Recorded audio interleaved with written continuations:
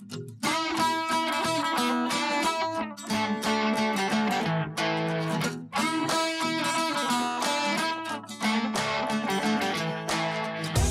are listening to the Gear 30 podcast, a community, you could even call it a support group, for people addicted to outdoor adventuring and all the gear that goes with it.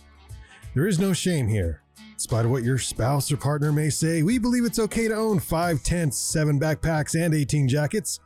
Our slogan, inspired by the great explorer Sir Ranulph Fiennes, is, there is no such thing as bad weather, only inappropriate gear. So if you're an aspiring outdoor adventurer, a mountain guide, or anyone in between, you are in the right place.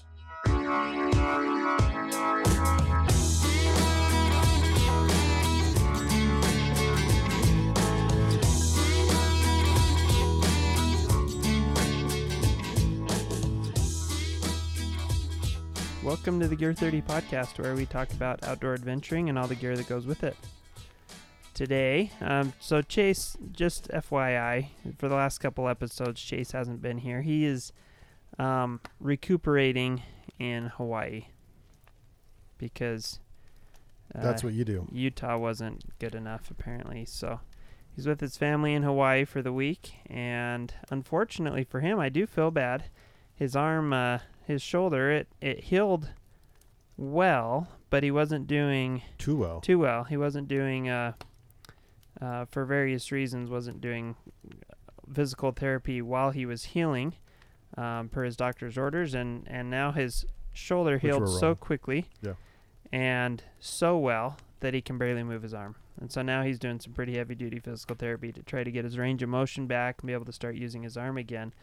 And so, unfortunately, man, had he been able to heal a little better, he'd probably enjoy Hawaii a little bit more. Can't do any of the activities, really. No. Because he can't move his arm. I mean, he could probably go swimming, right? I would think, You could swim around in circles with one arm. Yeah, yeah. You can't really swim away from sharks. No. They'll just eat you. But anyway, so he's in Hawaii. We're here. And we want to talk about today, the topic is what?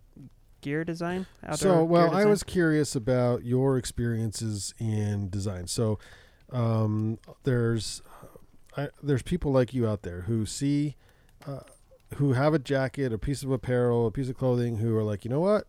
It'd be cool if it had this, or I'd like it better if it had this. Right. Very few of those people actually try to make something. Right. What was that? Why did that threshold get crossed for you? Yeah.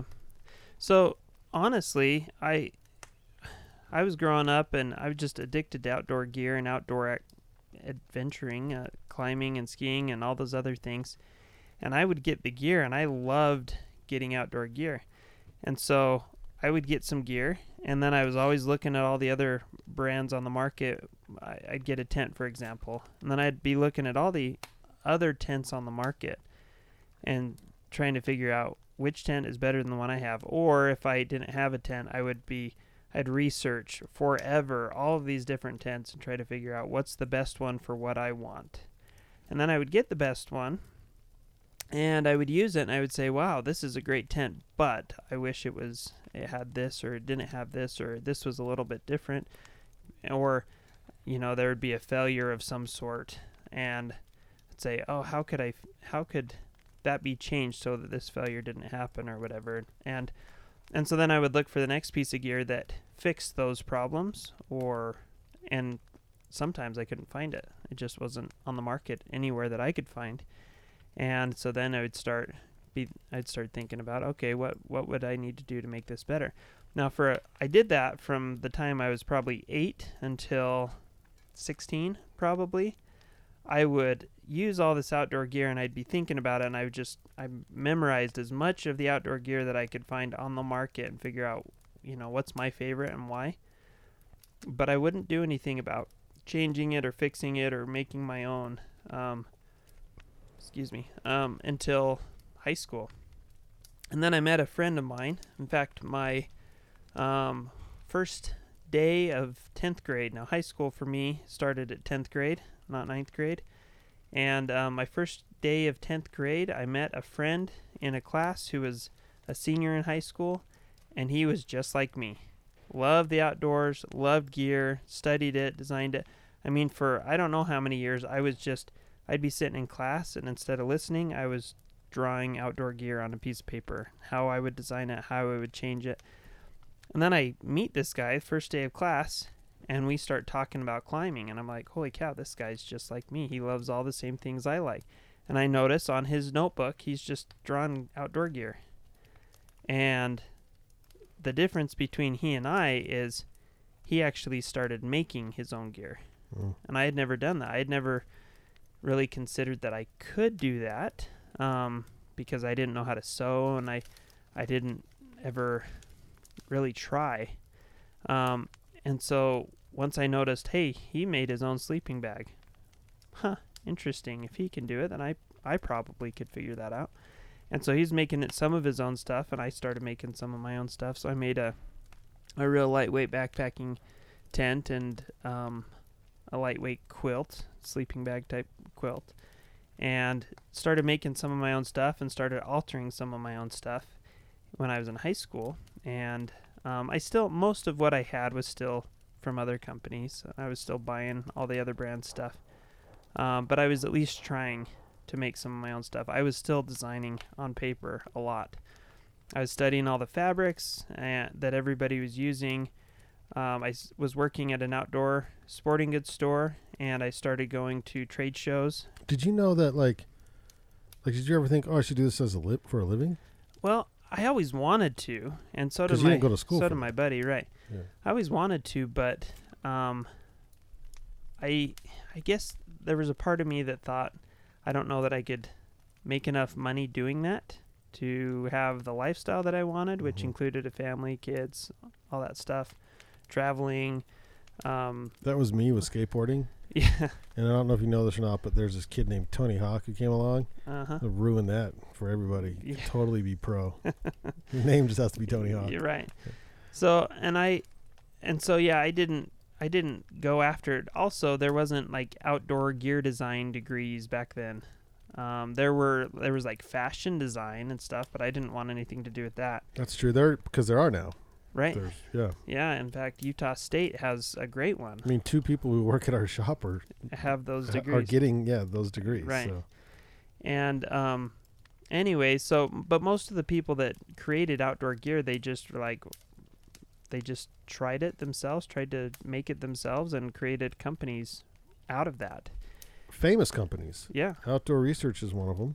Oh, there's pretty much all the companies Kavu's started that way. Kavu started with their hat that wouldn't blow off while fishing on a boat in Alaska. Oh, there you go. OR is the Gators. The Gators. Right. That was pretty famous. Most people know. I mean, Marmot started by making sleeping bags and then jackets for the Iger Sanction Sylvester Stallone movie. What? Back in the day, yeah. So the guy that started Marmot, I believe he started making sleeping bags sleeping bags for mountaineering, and then he got commissioned by Hollywood to make a bunch of down jackets for the movie, the Iger Sanction. I've never seen the movie, but I've seen the pictures of him wearing these puffy jackets, fantastic. and so that was part of it. Rab got started by Rab Carrington, started making down sleeping bags. This was all way himself. He was making yeah. Right. Back in the golden age of mountaineering and climbing. Sewing? Golden age of sewing? Yeah. So then there's, the North Face started that way. Marmot. Mountain Hardwear started later from some of the guys that had worked for the North Face and other companies. They started up Mountain Hardwear. There's Western Mountaineering. All of these different companies started because there was a need. They wanted gear that didn't exist, and so they just had to make it themselves. And then what they were making, other people wanted, so they started making it for other people, and that's how this all happened. So I got into actually getting paid to design gear a little bit a few years back because, again, I've just always been kind of obsessed with outdoor gear and had designed a lot of stuff on paper, and I'd made some of my own stuff. But an opportunity arose to maybe start a company and start designing some of my own gear. And so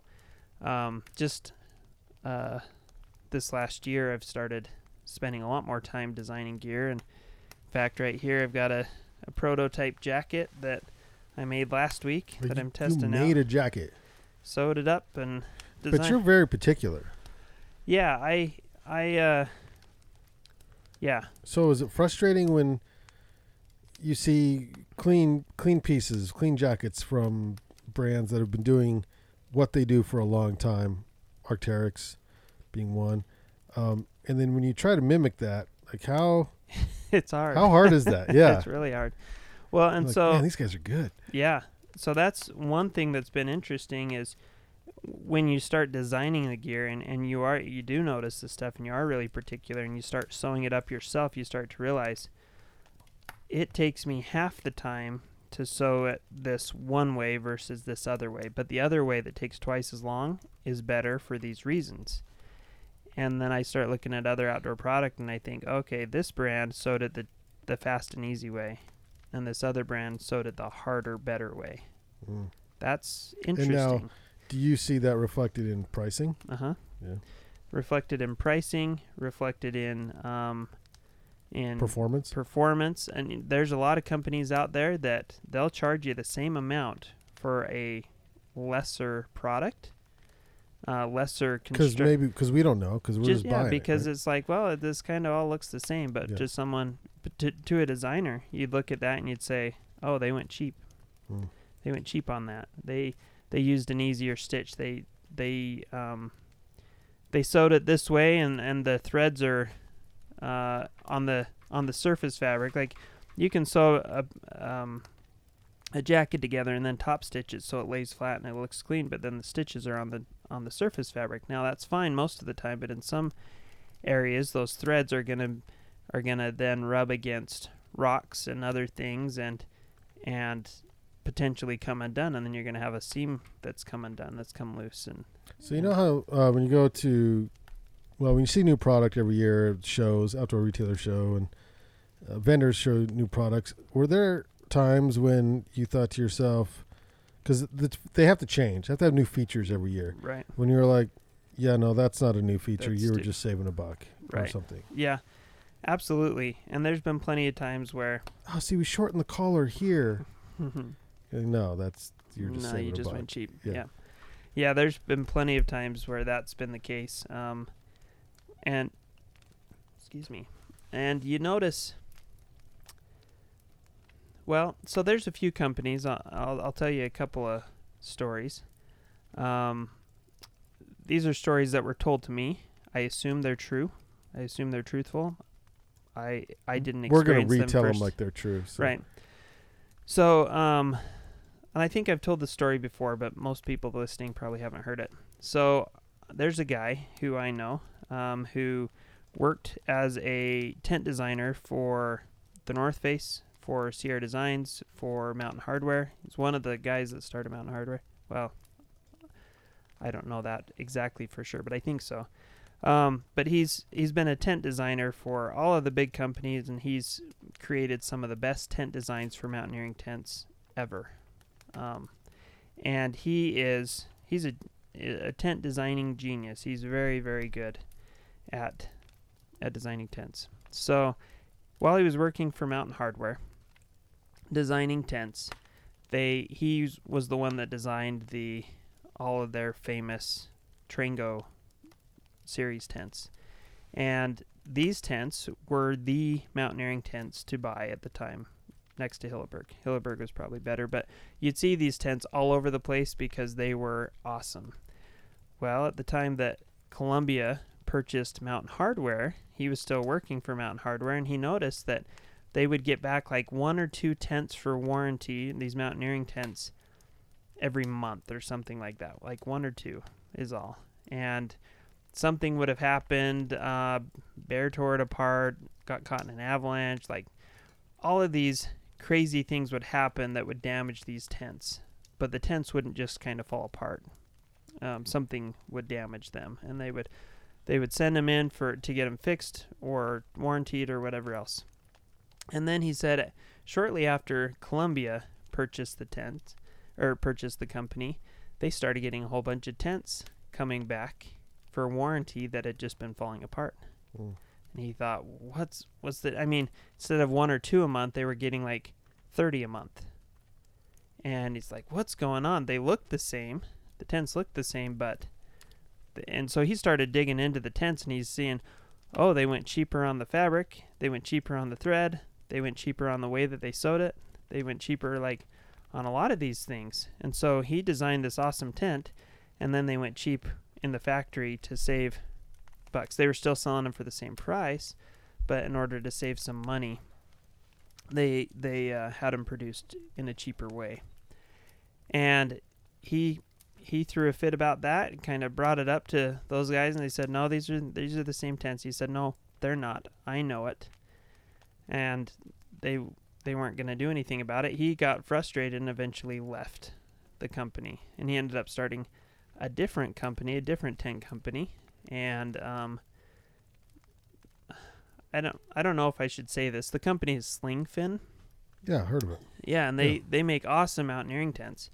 And I mean, that's not really my story to tell, and I don't know that he told me that story expecting me to go tell it to the rest of the world or whatever.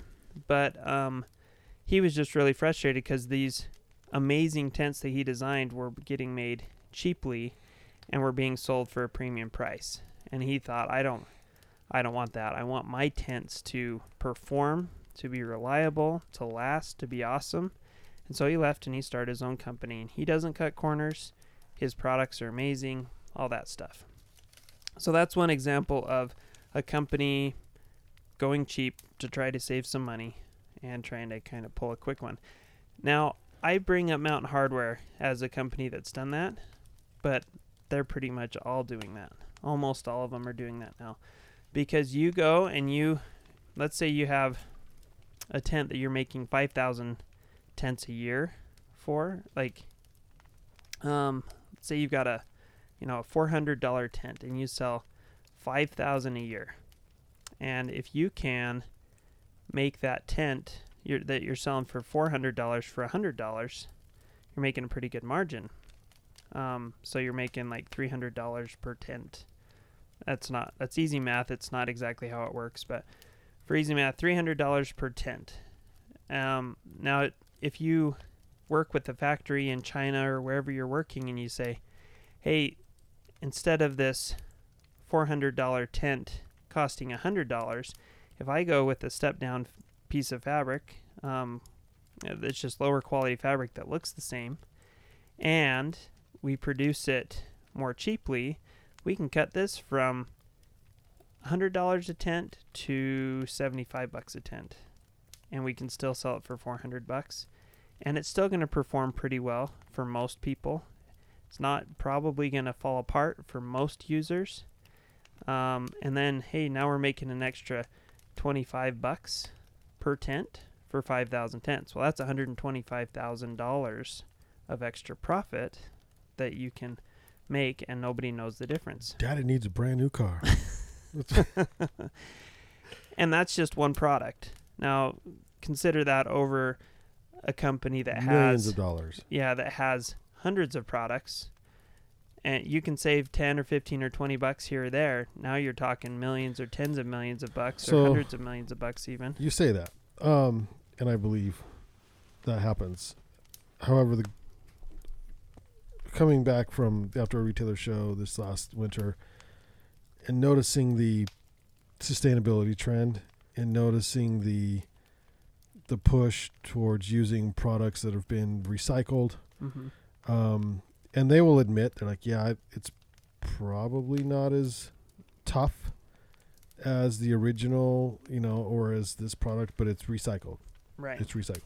And some say that it's stronger because the way, whatever they're using, whatever plastics that are using that are recycled. Yeah. I don't buy it, but. Yeah. So there's that to think about. And then the idea of not cutting corners, because there's companies out there like that too, because by and this is where we try to buy, generating a product that will last a long time is more sustainable in the end. I mean, potentially. So there's the way it's one made. Philosophy. Would be the reverse way which of I saying. which I personally believe more. Yeah, that's my personal belief. But I just think it's nice to buy a product that you're like, you know what? If I don't have to buy another tent, I don't really have. This one still works. Right. So my parents have an old spring bar tent. It's a Coleman spring bar tent that they got from my grandparents when they got married. My grandparents had it for 15 years or something like that. And then they gave it to my parents when they got married, or maybe they had it longer than that.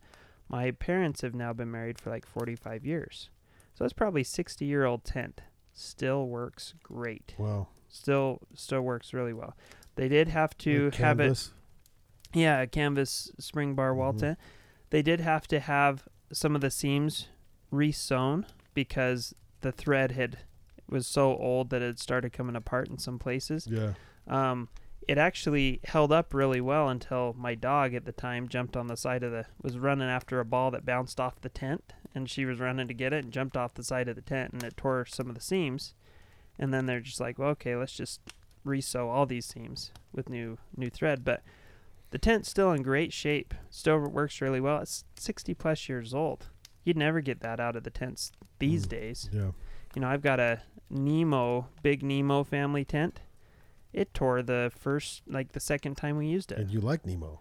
Yeah, and I think they're a fine brand. I mean, now I see Nemo and Mountain Hardwear and the North Face and Big Agnes and all these companies all kind of in the same tier of they make quality products, but they go a little bit cheap on them to save money, and it's probably how they have to do it to stay in business and stuff like that. But I don't think they're horrible companies or that they're dishonest or anything like that. It's just kind of the reality of how they do things. But they're not, like, you look at a company like Hilleberg, they don't cut corners.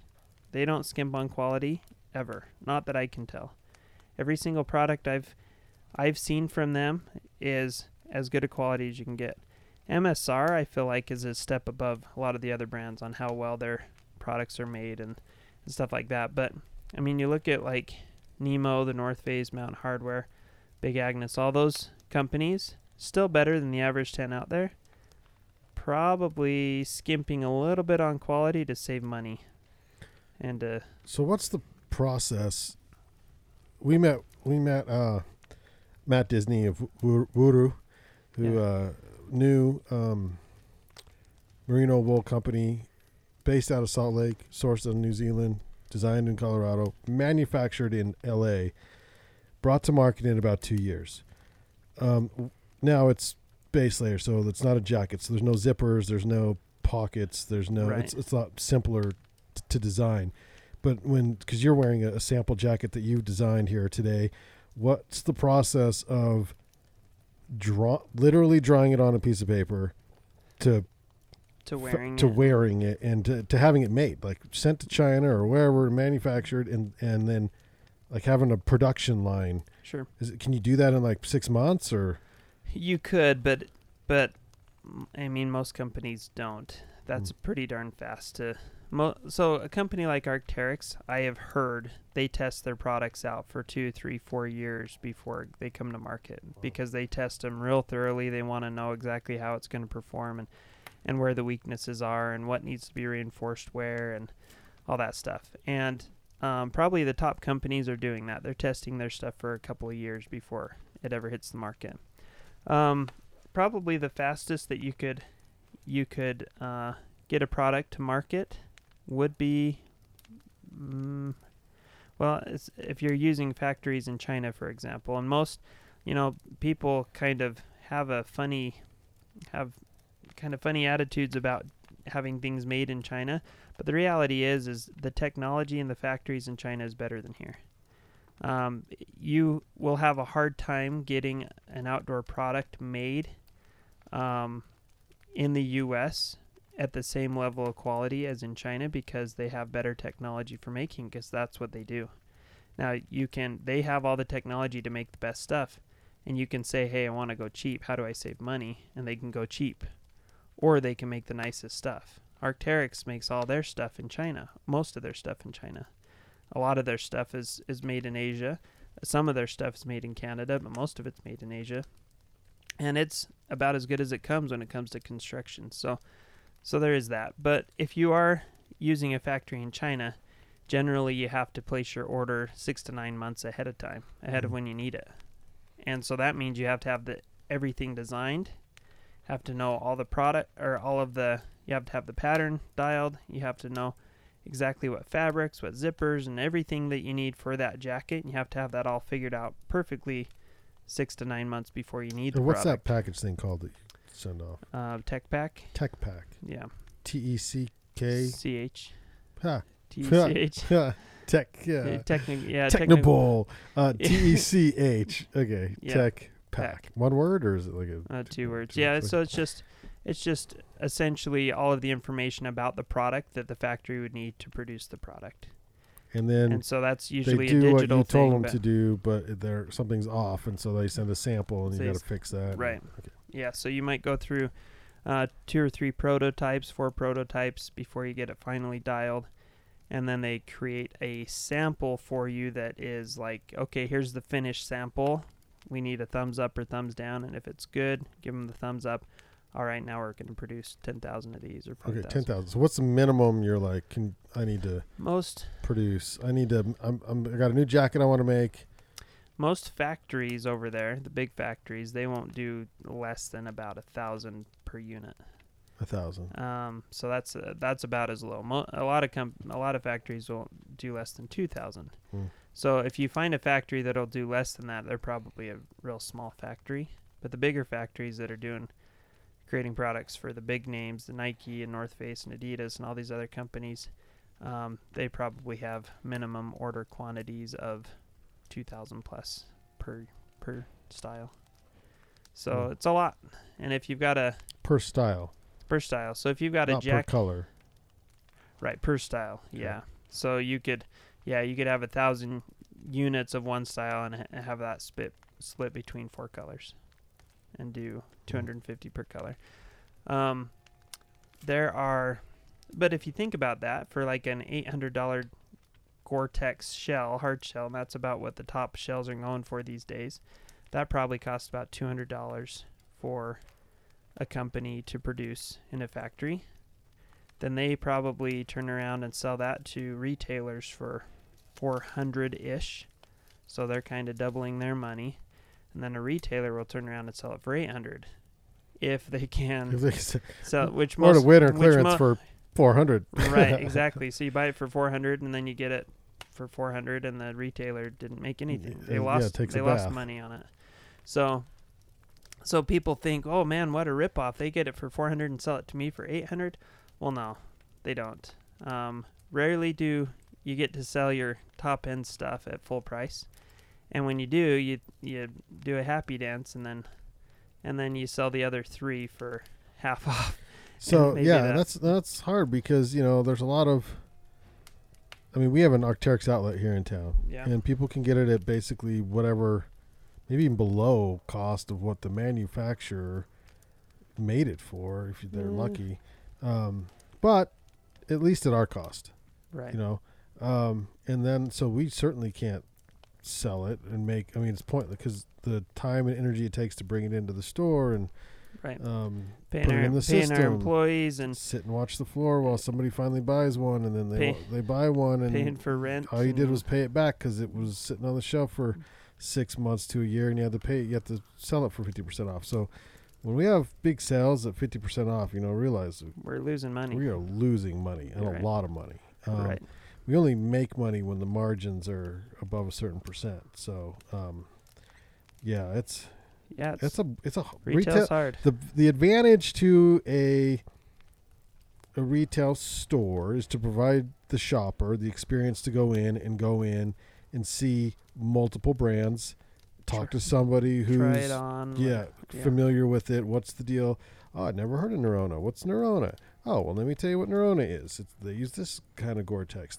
This is their brand story. versus like trying to figure that out on your own online. Yeah. But normally the price is the same if you buy direct, and then that's when we don't make money as a retailer, obviously, because you didn't buy from us. But you have to understand the manufacturer makes like double, like, because they made it for $200 and they sell it for $800 and they're cash $600 at the bank. So they love that. Right. Yeah, if they can cut out the middleman, which is the retailers, then they're making a lot more money at the expense, of course. Yeah, of the retailers. I saw somebody. It was I don't remember what it was. It was a gadget. Maybe it was a GoPro or something, and no, it was an iPhone. And they put that out there. It was like, do you know that it only cost? It was like a meme or whatever that was like, it only cost them $100 or something, $200 to make this thing. And I'm like, yeah, because 200 and then plus, and they sell it to, so they make bank when you buy direct from Apple. Yeah. But if you buy from the T-Mobile store or whatever, it's the same margin everybody else. It's 50%. It's the same margin your jeans cost, or maybe it's the same. And usually electronics, it's electronics. A little less. It's a lot less usually. Yeah. So that's the thing with electronics. I mean, whereas with clothing, you might have a 50% margin if you're selling at full price. With electronics, maybe you're down to like 20%. You're not making a lot of money off the electronics because once you factor in the paying the employees and all that other stuff, you're not making much. You make it on the accessories. And on the accessories, you might have 60%, which is why dongles are $100. margins. Yeah. Yeah. It's kind of crazy that way. So that's where people are making their money. When it comes to electronics, it's on all of the accessories. And that's why, when you buy your iPhone, the salespeople are really pushing you to buy the case and the screen protector and the warranty and all that other stuff, because that's where the money's made, and that's how these companies stay in business. It's not off of the actual products usually. But it's true, like when you find out how much companies are making these products for, you think, oh man, what a ripoff. But when you actually see the whole process and how many people are involved in the process, and everybody has to make a little bit of money to keep their business afloat and stuff, you find out, all right, nobody's really getting super rich off of that. Apple's making a lot of money. Well, Apple is, but they're also selling billions of iPhones, right? You sell billion of anything. You sell a billion iPhones and you only make 50 cents per iPhone, you're still making $500 million. Like the quantity. They make a lot of money. There's a difference between selling a billion iPhones and selling 100 tenths. Yeah. For example, you sell 100 tenths and you make $50 per tent. Well, that's not very much. $5,000. Yeah. Well, that'll pay for nothing. Half of rent. Yeah. Like so. Anyway, but the conversation, we kind of got off a little bit with the whole design stuff is, you're 6 to 9 months minimum for waiting on a factory from China, for example, to produce all your products. Probably takes at least a year to develop the product. Now I can come up with a mannequin or with a body form. I can drape the body form. I can come up with a pattern. I can take a product from a drawing on paper to a product that you can wear in a week or two to test it out. That's pretty good. That's pretty fast. So, I mean, it is pretty fast, and then I can test it out, but then I want to test it out and test it out and test it out and redo it and test it out and redo it and test it out. Yeah. So right now, this jacket, I have worn it. I have added some features. I have unstitched seams and resewn them differently. I am like going through all these different things to try to figure it out, and it's still in its early stages. I'll probably continue to mess with this for another couple months as I wear it and use it and stuff before I resew it with different fabrics, and then I'm going to test that out, and I'm going to add it. So it takes some time, and that testing process is probably the difference between creating a product that really works and is really dialed versus one that just looks good but doesn't function. Because a lot of times you think you have a really good idea until you test it and you realize, oh, that doesn't work like I thought it would, or or whatever. So the testing process is important. So designing your own gear, not easy. No, and Fun? It's fun. I like it. I really enjoy it. And because I work on my own mostly, it allows me to just kind of zone out and really get into it. And I can listen to audiobooks and other things while I'm working, so that's kind of fun. The Gear 30 podcast. The Gear 30 podcast. But it is fun. It is a good time.